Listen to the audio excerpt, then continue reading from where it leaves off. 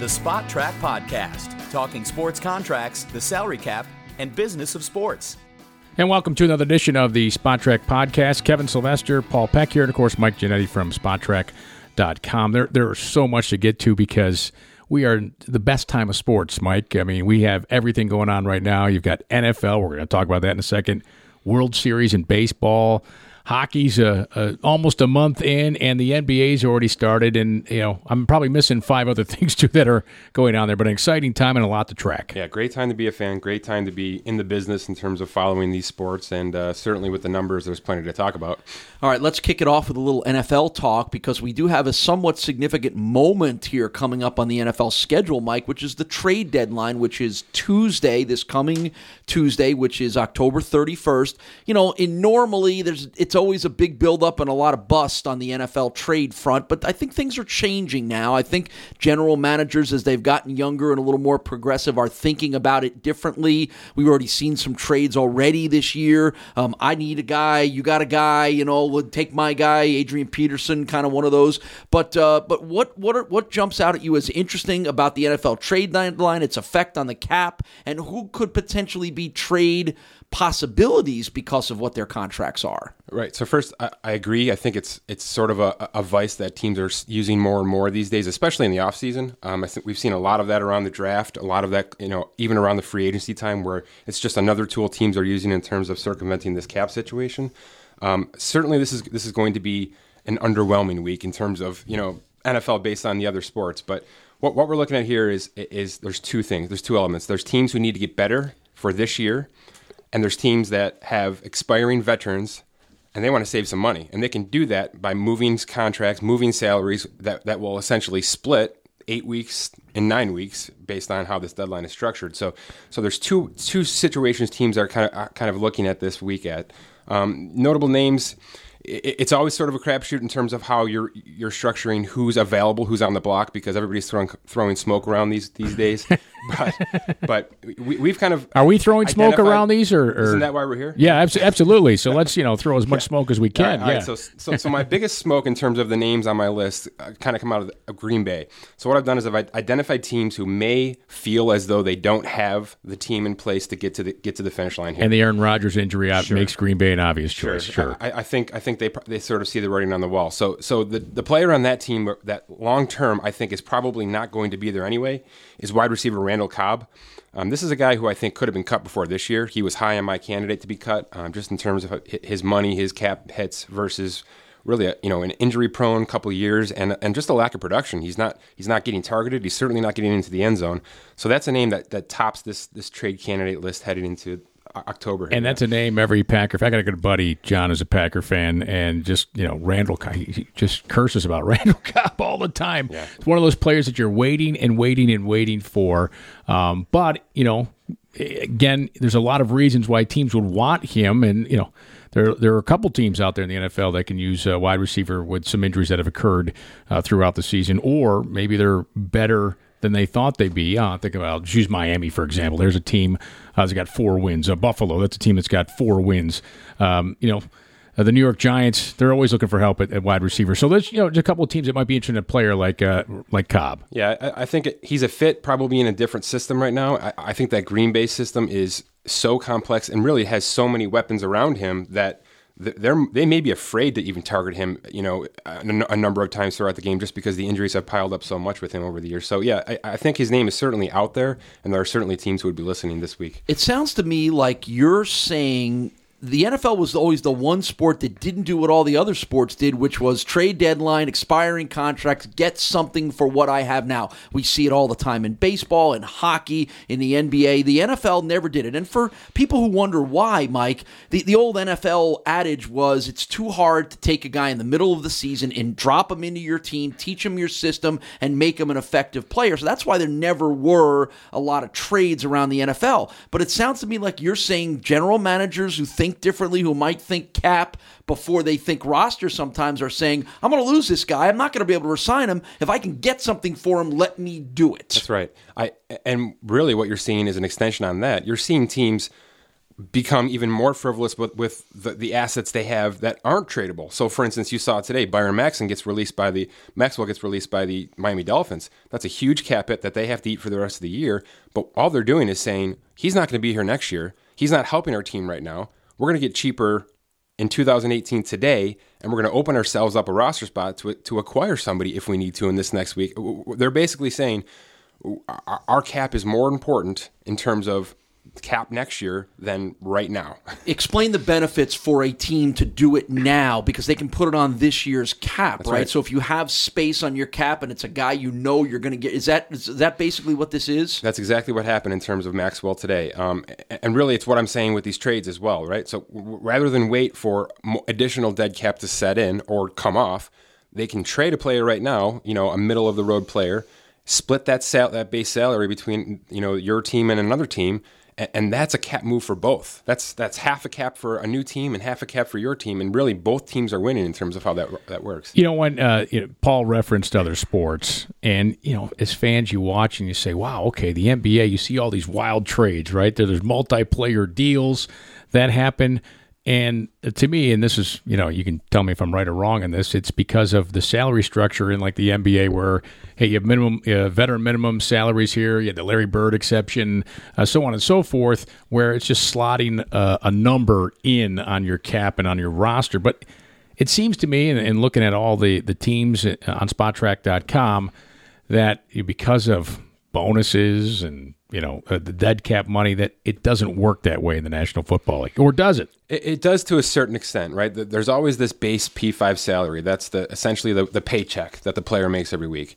But you're right. It's getting more complicated as teams are understanding how this system works a little bit more, right? You're seeing a lot more per game bonuses. You're seeing bigger workout bonuses because that's a way to pay a player up front, out of the way, and then keep it off the regular season, right? So right now, there's less money for the teams to have to function with. Generally, it's a base salary and some per game active bonuses. Everything else has been paid. It's done. They don't have to think about it anymore.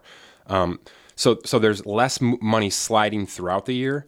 But again, back to this trade deadline, that's where teams can cut off these base salaries right now. They can say, okay, we can save ourselves close to $1 million by moving player X to another team, which maybe that's not something they use this year, but again, they can roll that into next year. So they're getting themselves in a situation where maybe from a football standpoint, it's not the best move for them right now, but from a business standpoint, that does win for them next year. And I'm guessing too, the bonuses, we're trying to strip it down and simplify it as best as possible for the fans out there. The bonus money, so all those different bonuses they give, game bonuses, incentive bonuses, signing bonuses, that's what the team keeps with them, the dead cap money, if you will. It's to kind of penalize them for moving on to a player by circumventing, by signing all these bonuses. Do I have that right? Does that make sense? Yeah, so that is the bulk of the dead cap you see when you're looking at a player's contract. A signing bonus that's already been paid, an option bonus that's already been paid, roster bonuses that are generally paid early in March. So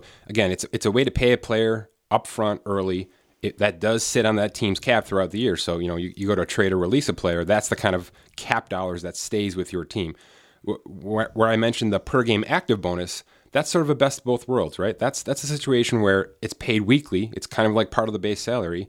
It's truncated based on 16 games. So, if somebody has a $500,000 per game bonus, you're talking $31,000 per week. So, perfect example, you've got a situation like Marshawn Lynch. He gets suspended for this upcoming week with the Raiders. He's losing 1/17 of his base salary, which is about $79,000. He's also losing $31,250 because he's missing. He won't be active for this week's game. So that's a situation where the Raiders kind of covered themselves in terms of if they needed to release him, if they needed to trade him, if something like this came up. They're able to take that money off their books because one of their players made a mistake here. You mentioned Randall Cobb. Are there any other names that jump out at you as prime candidates to potentially be traded next week? Yeah, there's some big names. Again, it's all question marks, just kind of based on how the contracts are structured and how the teams sort of project the rest of the season. Obviously, the name Dwayne Brown has to come up. He's an offensive lineman with the Texans. He's been holding out the entire start of this year. the Texans came out and said, we're welcoming him back. We're not going to move him. I don't believe that for a second. Right. And he just signed this. He just came back this week. He just came back, I believe, yesterday morning. He basically came back, which the only reason he's done that is because he wants to accrue this year. Yeah. Right. So he doesn't want everything to toll into next year. And that works for his pension too, everything. And all those things. You right? got it. Yeah. You got it. He wants the experience. But I'm convinced that 100% that they're at least trying to shop him. And he's a formidable offensive tackle. Certainly, you see some teams who need that. With last night's game, the Eagles and other teams as well. But that's a name up there that's certainly being thrown around. There's some defensive side of the ball guys. A guy like T.J. Ward with the Buccaneers. That's a veteran who fell out of favor in Denver and has had almost no role in Tampa Bay in terms of the first 7 weeks. He doesn't appear to be happy. He's got a pretty favorable cap hit in terms of a new team acquiring him. I think that's a name that gets tossed around for some secondaries that are banged up right now. And then really it's team by team. You've got a bunch of Colts, you've got a bunch of 49ers, a couple of Browns, teams that are certainly going nowhere in terms of how the season projects. And, there's some players that can probably switch to a more favorable situation for them. And this is, what Paul mentioned. I mean, for every football fan listening, this is kind of a new thing where more trades are happening. The deadline used to be a little earlier in October. It was like 4 or 5 weeks. It used to be like the first week in October. Yeah, it used to be right in. It was like, there's no reason to make a trade, right? I mean, you're so early in the season, and no one ever made a trade, it seemed. What the Colts, when they made that big trade with the Buffalo Bills that one year, that's like one big Eric famous Dickerson, right? Cornelius Bennett. Wow, that was like, whoa! Not only is that a big trade, but it happened during the season or right before the season or a couple weeks in, right? Wasn't it a couple weeks in? I think it was in the first month of the season. Yeah, it was like games have been played and they made this deal, but you don't see that in the National Football League. But with that later deadline, I think it helps teams figure things out. Like, hey, we can't lose this guy for nothing, and we're not going anywhere. Right, and Paul, to go back to your point, it is certainly a business move, in terms of the money. But there are also some players who I've identified here who just don't seem to fit in their current system either. And that's where teams really need to step up this week. That's where teams need to say, well, okay, we made a mistake here, or we've kind of changed this in a way that this player doesn't fit anymore, and they've got to get value for there. I mean, I'm looking at guys like Theo Riddick in Detroit. Detroit's a great team. Riddick's a nice player, certainly a good pass-catching running back. That's a player who can help a lot of teams right now. And yes, he's got a new contract, and they'll take a little bit of a dead cap hit for that. But that's a player that could move. TJ Yeldon, Jacksonville, same situation. Drafted high as a running back. He's certainly been surpassed on the depth chart there. Jeremy Hill, exact same situation in Cincinnati. But here's the question for you, Mike. Here's the question for you, Mike. Yeah. What's the market for one of those guys when first off the acquiring team knows he's on an expiring contract? What are we talking about? A 6th-round pick, a 7th-round pick? That's where I think this gets interesting is, all right, let's trade Randall Cobb because they don't need him. But at what point is the return not enough so that the Packers would say, let's keep him in case something happens and we get an injury and Devontae Adams gets hurt? We might as well have him around if all we're going to get is a 7th-round pick for him. And on the flip side of it, the team that might be interested in him, if they have an immediate need, that's one thing. But if it's kind of one of those things like, he'll make us a little better than we are now, is it worth giving up any draft pick for a guy that you're likely not going to keep and re-sign? So that is the thinking of every NFL GM up until 2 years ago, in my opinion. That's the old way of looking at this. It's not really a huge value, so why do it at all? We've got to look at the Patriots. They do it every year. They do it at the deadline. They do it in the offseason. They do it in August and September when the season's about to start. They do it all the time because a little value is better than no value. And that's just how they look at it. They are the masters right now at getting rid of players that they know are past that prime. And that's where teams need to be right now, this time of year. They need to be looking at a player where if it's not a system fit, if it's not a business fit, or if they can just stand to save $500,000 for next year, they need to be doing that kind of thing right now. Well, I also think, too, the parity this year in the National Football League, there's so many teams that are in it right now. So, that's an argument even more for... But much like in hockey, that sometimes prevents trades because nobody's willing to give up on the season or perceive to say, well, let's get rid of this guy because our season is over. Yeah, but unlike hockey, where the lifespan of a GM in hockey, they usually say about 5 years, right? They'll give you... In the NFL, you get 3. So I think GMs would be more anxious to make a deal if they can, particularly for a lower round pick, a 6th or 7th rounder. giving up first and seconds. Now, that happens at draft day, right? I mean, that's not going to happen now. I'm interested to see what happens in the next week. With football, and hopefully we get some more trades. It'd be great to talk about what it means and what the money means with the contract. You can track it all at Spotrac.com. I'm interested in the World Series. Not as much, though, Mike, if it was the Yankees and Dodgers, like back in the day. I'm dating myself here, but Paul, I know we all remember. Who we can? We all remember Lasorda and Billy Martin, the great Reggie Jackson with the 3 home runs. Love Reggie Jackson. Well, how much money would he be making nowadays? Wow. I mean, be making a ton of money. But there's a lot of guys making a lot of money, a lot of guys with value. Let's just talk about the makeup of the Dodgers and the Astros, which I'm going to get used to that since they used to be both in the National League. Now the Astros are the American League representative. But let's talk about this World Series matchup. Yeah, it's a really interesting setup in terms of how these two teams are laid out. I mean, we've got 200+ win teams. It's been decades for that. So really, you're looking at a couple of really top tier teams built completely different, right? Houston actually aligned themselves more like the Dodgers with the trade deadline this year. So they sort of saw the writing on the wall. They knew where their deficiencies were, and they kind of got themselves in a position to be ready for this long stretch. Financially, the Dodgers are obviously going to be light years ahead of where Houston is in terms of their payroll. That's just how life works, right? Big cities, big markets. The Dodgers, once again, for the 5th straight year, according to our numbers, had the top payroll in baseball. We're looking at $256 million in payroll. But amazing. $50 million of that is players who weren't playing on their team this year. So even worse. Right? That's a very football thing to do. But there's no room left for Magic to pay himself, right? That's right. Dead cat money in a baseball somehow they team. still survived, right? So we're looking at the top payroll versus the literal middle payroll. The Astros had $149 million. The league average this year was $150. So you're looking at the middle of the road and the top of the hill. So you've got two really dynamic teams in terms of the money.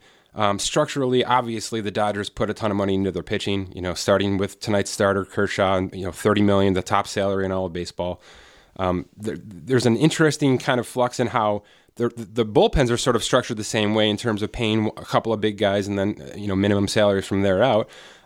You've got a lot of youth. There's a lot of youth throughout this, and we'll talk about that a little later in terms of how the youth and those paydays really benefited these teams going forward. But one of the things I took a look at this week is, and I like to do that with the big markets and the big sports leagues, is how do these teams get built? How do they come together? Right? Because there's so many ways to acquire players now. So I just took a little bit of time in terms of an article I wrote for Spotrac this week, and I looked at how these two teams got to where they are today. And I was blown away to see that of the 60 players that these teams ended up with at the end of the year after the September call-ups, 35 of them were brought aboard via trade. So wow. we get back to a situation where the NFL doesn't know how to trade yet. Baseball's been doing it, in huge numbers for a long time. And really, a lot of these guys that you're seeing in these rosters were thrown in trades way back 5-6 years ago, back early in their careers when they were kind of tossing players. And now here we are, and they're in the World Series, and they're competing, obviously, for a championship. I got to think the Astros love your website. No, right? I mean, aren't they the analytical team? Some of it... it's a little questionable. Yeah, some of it questionable. Yeah. We'll leave that part aside. But we'll see if the Cardinals had a couple extra page views last year. But they are the analytics team. That's right. Yeah.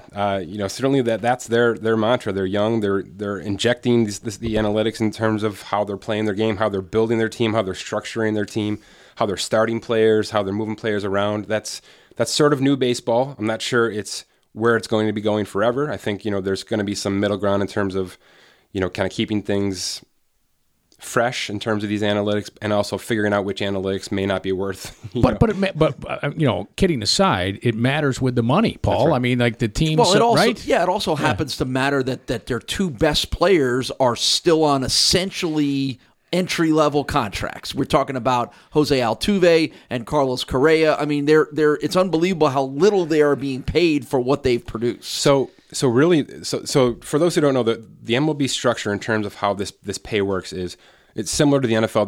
There's a rookie moratorium, right? There's 4 years for a rookie contract in the NFL. In baseball, it's actually a 6-year process.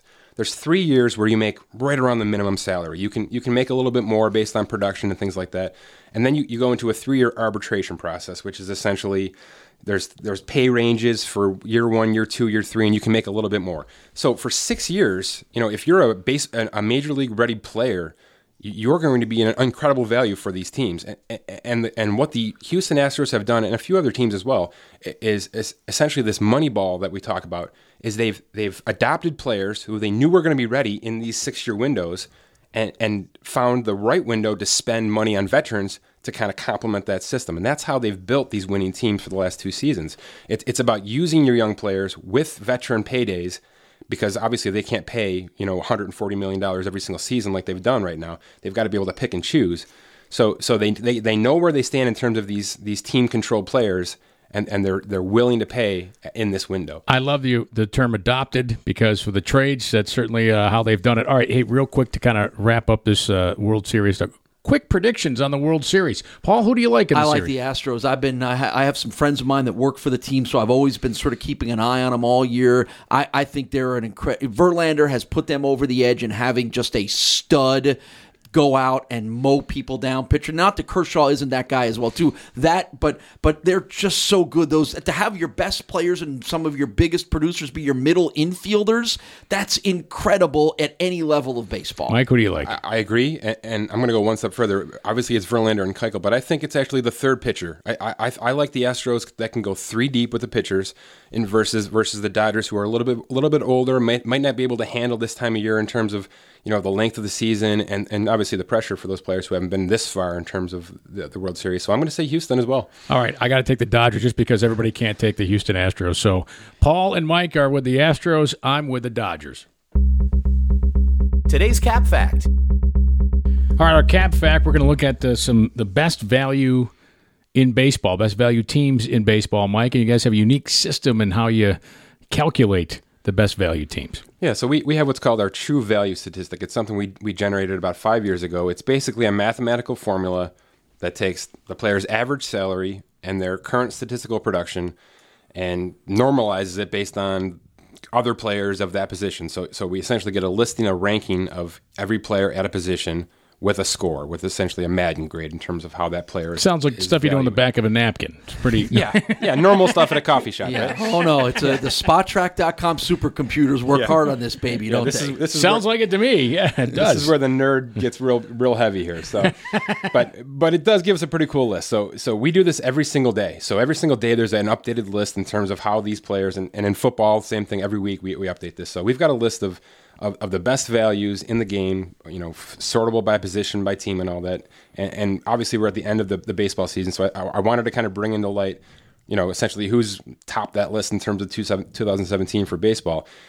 And really, the interesting look here is that we've got World Series players sort of loaded up at the top of the list here, as you might imagine. But interestingly enough, we've got high salaries at the top of our list this year, and that's something new. It's very, very hard for a player with a maximum salary to get on top of a value list, as you can imagine. Sure, because we've got hundreds and hundreds of baseball players that we're looking at here, and mathematically are comparing against. So the fact that Clayton Kershaw is the 36th best ranked pitcher in baseball in terms of our value is impressive, because $30 million is a heck of a lot higher than $535,000, which a lot of these pitchers are pitching on this year. So it just goes to show how good he really is on a week in, week out basis. I'm just hearing that, the $30 million to $535. It's kind of like the spread in media, Paul. Yeah, right? Sure. You wish. I'm better than that guy. Why is he making $30 million? You wish. Yeah, I've never been one of those $30 million a year guys. Yeah, you're no Kershaw. No. But it is crazy. It is crazy to think that a $30 million salary shows up on any value list. That's right. And it's a testament to him. And we've got other guys like that this year. We've got Mike Trout, $24 million, number 9 overall in terms of batters. Not just outfielders, batters. So he's annually in our top 10. No matter what his salary is, he's just that good. He's a first ballot Hall of Famer waiting to happen. He's just that good. I want everybody to go to Spotrac.com to find out the number 1 value player. But who's number 2? Yeah, number 2.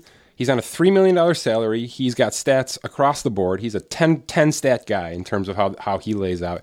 He's at Jose Altuve for the Astros. And really, if you haven't seen his stats and really his contract as well, you're missing out. This guy just absolutely loads it up every single day in terms of doubles and triples and stolen bases. And his $3 million salary is just absurd. It's crazy. And he's on it for 2 more years in Houston. They're getting an unbelievable value with this guy. It's like Barry Bonds before Barry Bonds wanted to hit home runs. Yeah, and did whatever he did. And he's a middle infielder. Like we already touched on it. He doesn't play a power position. He's a middle infielder. You know, that's an interesting point. So we value these players positionally. And for a long time, that's how we also created market values for these players, which is, another discussion. We essentially give these players a price based on how well they're playing. And for a long time, we did it, second baseman versus other second baseman. And we just couldn't do that anymore. We had guys like Robinson Cano and Altuve and those guys who were so far ahead of every other second baseman in baseball that it wasn't fair to even put those guys together. So now it's batters. Batters are batters. Where they bat in the order matters, and we account for that a little bit. But Jose Altuve, he's an outlier. He's one of the best players in the game. He's certainly going to win the MVP this year. All right. Cool cap fact there. It is really good. With the best value in baseball. All right, now time for our Contract of the Week segment, and we're going to make it Contracts of the Week because it's NFL related, Mike, and both players are in similar situations. And this all came up over the weekend. Carson Palmer breaking his arm, out for the rest of the season. Lots of thought it could very well be the end of his career. And then in Monday night's game, as good as the Eagles are, this is a big loss for them. Jason Peters, their starting left tackle, 35 years old, torn MCL, torn ACL, out for the season. Again, you wonder, is it the end of his career? So the question goes to you, what kind of impact is it going to be on the Cardinals and the Eagles, not only this year missing them, but if they choose to decide not to come back based on where their contracts are? Right. So in the case of Carson Palmer, which is unfortunate because I know he contemplated coming back at all this year, so this is a tough blow for him and the Cardinals, obviously. This is a guy who hasn't been maxing out in terms of his salaries. He's been kind of taking the middle of the road and just to kind of keep the Cardinals in play in terms of their cap structure. He's got 1 more year left on this deal. He's set to make $14 million next year. None of it's guaranteed.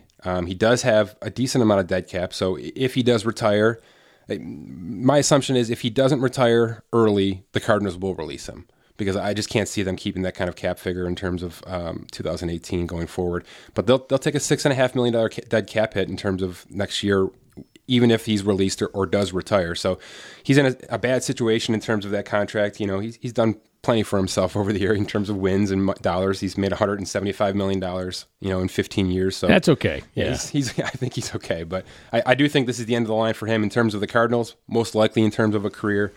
But he will leave a little bit of a dead cap hit next year as well. Yeah, and they may have a top 10 draft pick to try to go get their replacement at quarterback as well, too. It's fascinating. I was in Phoenix when, for a golf PGA tournament in 2017, right in the offseason, and he's put his house up for sale. It's like huge news. Carson Palmer's selling his house and moving. So he was not coming back.